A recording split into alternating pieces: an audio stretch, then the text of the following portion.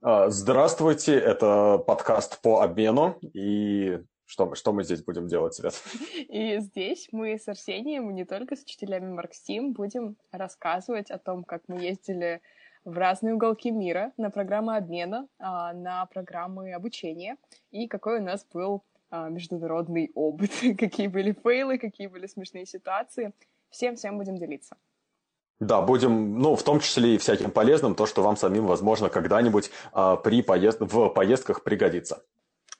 Именно так. И сегодня мы хотели начать с самого веселого, с каких-то неловких ситуаций, которые происходили с нами на обмене, и рассказать, почему, возможно, так произошло. Попробуем разобраться. Да, немножечко об этом порассуждаем. Свет, вот с чего ты хотела начать? Давай, расскажи просто, давай сразу первую историю свою. Первая история моя, которая поделилась не так давно на планерке, и за которую мне стыдно, наверное, в большей степени, случилась со мной по незнанию английского языка. Когда в 15 лет я приехала учиться в Финляндию, для меня слово pray просто не существовало. Я не знала, что to pray переводится молиться. И, как вы слышите, pray звучит немножечко так похоже на слово bray, которого не существует в английском языке, и я для себя решила, 15-летняя Света для себя решила, что это переводится бриться. И когда мой друг из Индонезии, Индонезия — это страна, где очень сильно развит ислам, и много людей следуют, не знаю, как это сказать.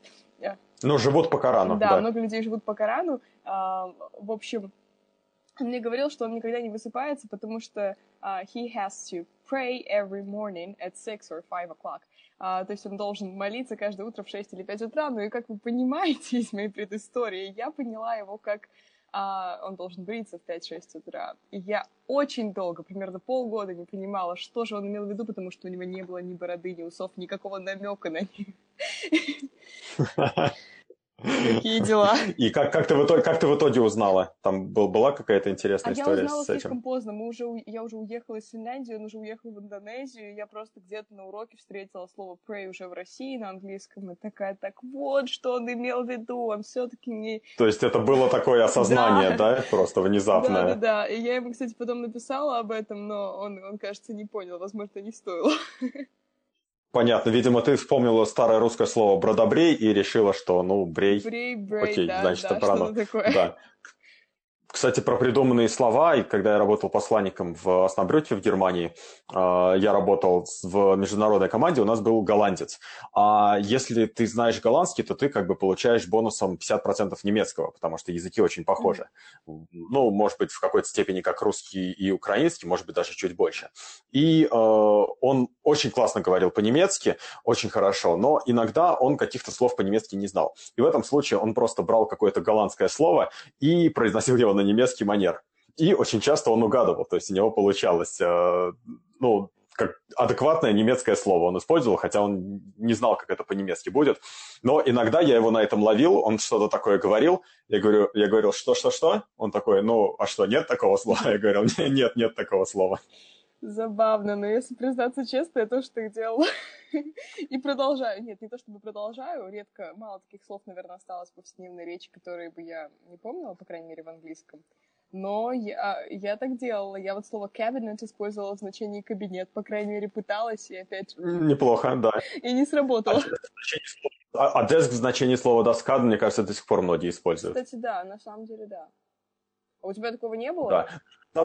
Нет, с desk не было, но вообще мы, в принципе, постоянно используем что-то русское для того, чтобы выразить мысль на иностранном языке, потому что мы не всегда знаем, как правильно сочетаются слова, то есть вот эту идиоматику иностранного языка.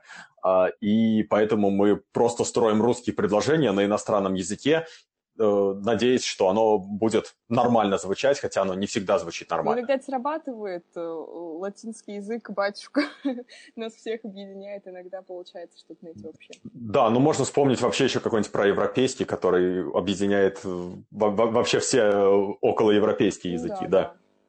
А что-то, наоборот, не связанное с языком. У меня не связанных с языком историй, наверное, даже еще больше.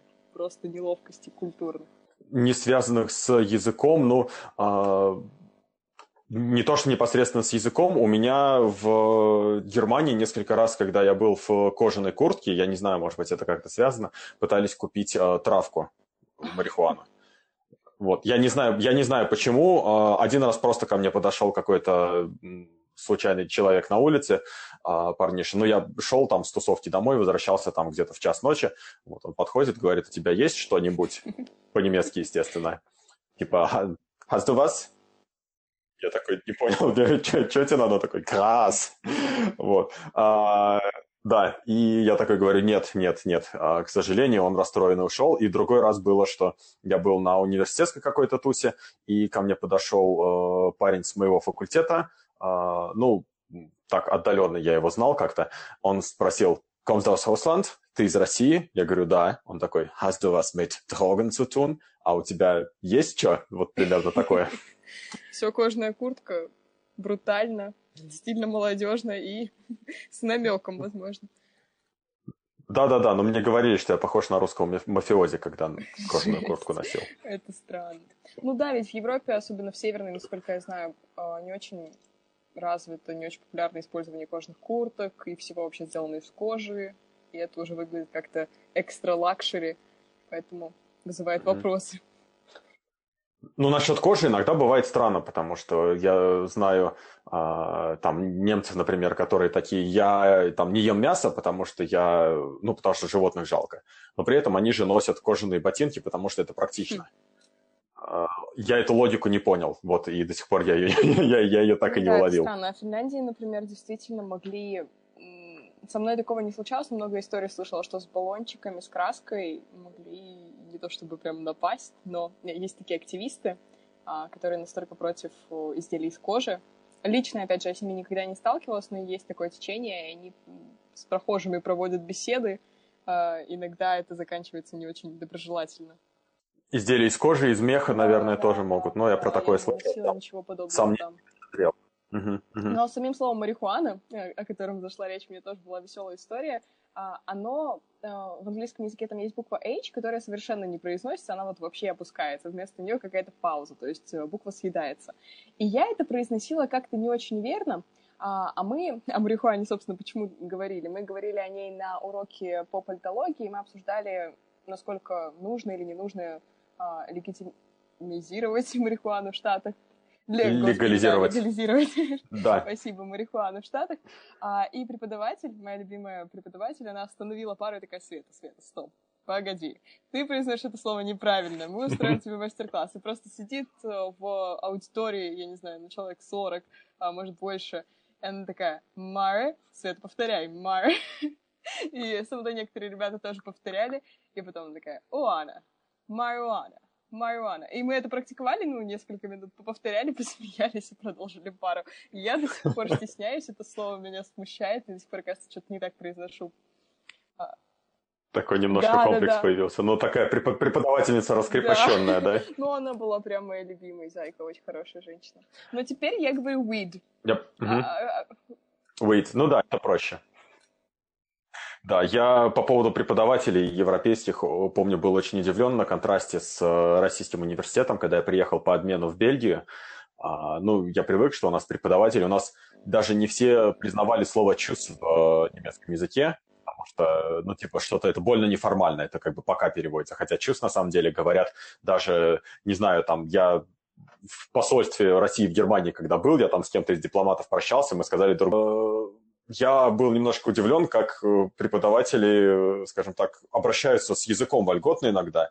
То есть я как-то обжег руку, ожог был сильный, я обработал, забинтовал, прихожу на пару, у нас была по фонетике английской, и преподаватель спрашивает, говорит, мол, что случилось? Я говорю, так-то и так-то, он плечами пожимает, говорит, well, shit happens.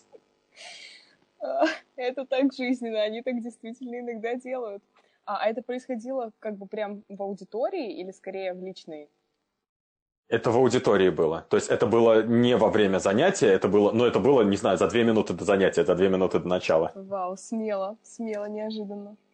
Да, это, просто абсолютно так спокойно, и, Ну, в Германии потом, я когда уже учился, там преподаватели, ну, по крайней мере, на вот факультете моем, это Cognitive Science, там преподаватель мог прийти на студенческую тусовку, ну, там какие-то там несколько больших проводилось раз в год, на которые преподаватели могли прийти. И там преподаватель мог так, скажем так, как бы это сказать поприличнее, вот, так напиться, что про него потом еще долго студенты с уважением рассказывали, типа, вот, что у нас там, не знаю, Шмидт вытворял.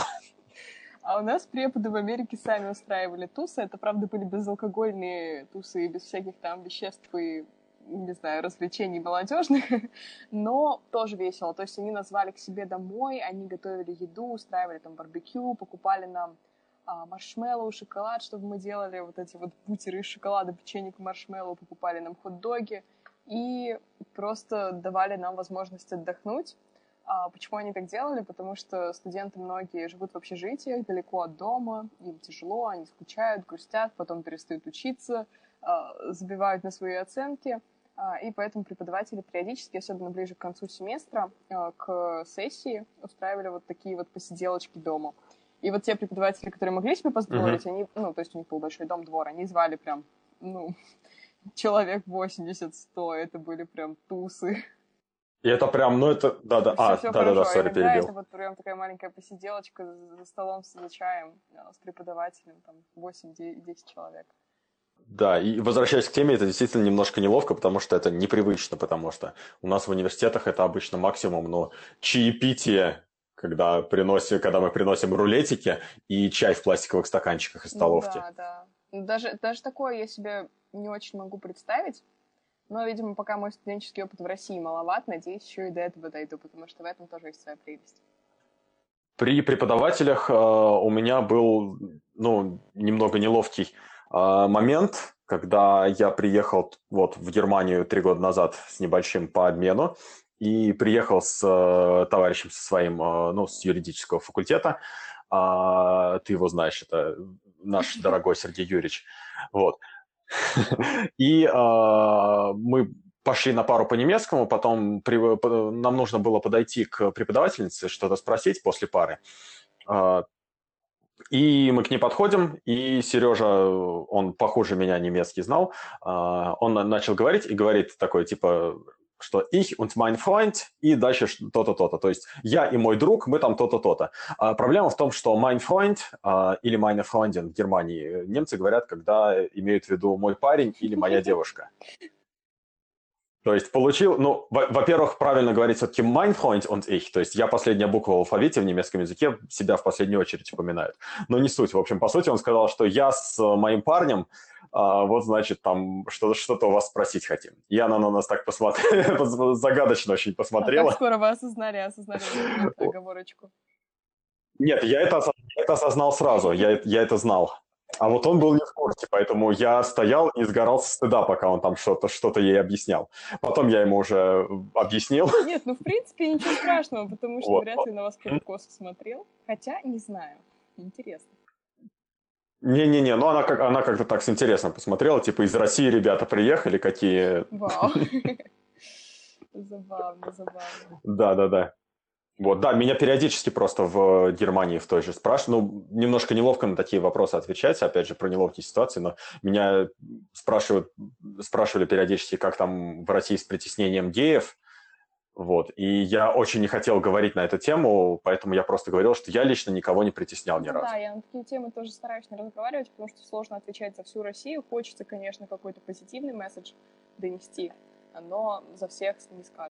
Да, знаю, что бывает по-разному. Я помню тоже в Бельгии, не знаю, это не была неловкая ситуация, потому что, ну, я как бы приехал из России русский, и все знают, что там в России там, не так к этому свободно относятся, скажем так, и на какой-то тусе там мне один парень сказал, говорит, а ты знаешь, а я ведь гей, и такой смотрит выжидающе на меня, мол, сейчас я тут начну, не знаю, громить квартиру и все такое. Я на него говорю, ну, ладно, окей, а я нет.